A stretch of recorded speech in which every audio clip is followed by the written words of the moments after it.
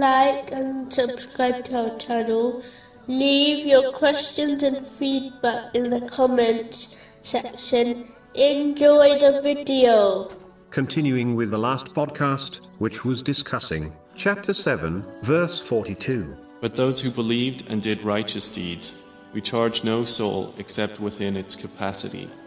Those are the companions of paradise. Specifically, it was discussing the importance of combining inward belief with outward actions. What is found internally manifests outwardly, meaning, when the heart is pure, this will be observed in the outward limbs, meaning, they will actively and practically obey Allah, the Exalted. But when the heart is impure and disconnected with Allah, the Exalted, it will show outwardly through the disobedience of Allah, the Exalted. This has been indicated in a narration found in Sunan Ibn Majah, number 3984. A person's outward actions, meaning their way of life, combined with internal belief, defines which religion they follow. If they claim Islam with the tongue, but do not show it in their physical actions, they will not reach the hereafter as the true servants of Allah, the Exalted. This is the true loser. Even if they obtain all the worldly blessings imaginable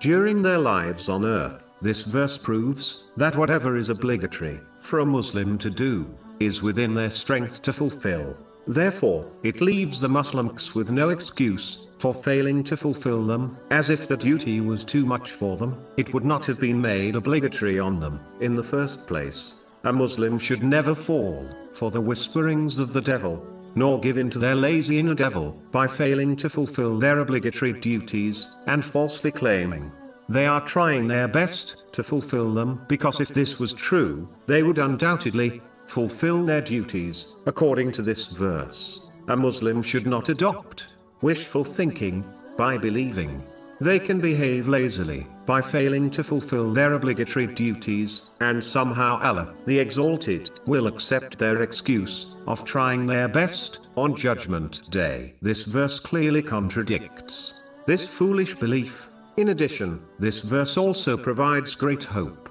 for a Muslim, as it confirms they will not encounter any difficulty which is beyond their strength to endure. A Muslim should remember this fact every time to face a difficulty, as it will aid them in remaining patient throughout it. This belief goes hand in hand with the reality that Allah, the Exalted, only chooses what is best for His servants, even if they fail to observe the wisdom behind the choice. Chapter 2, verse 216.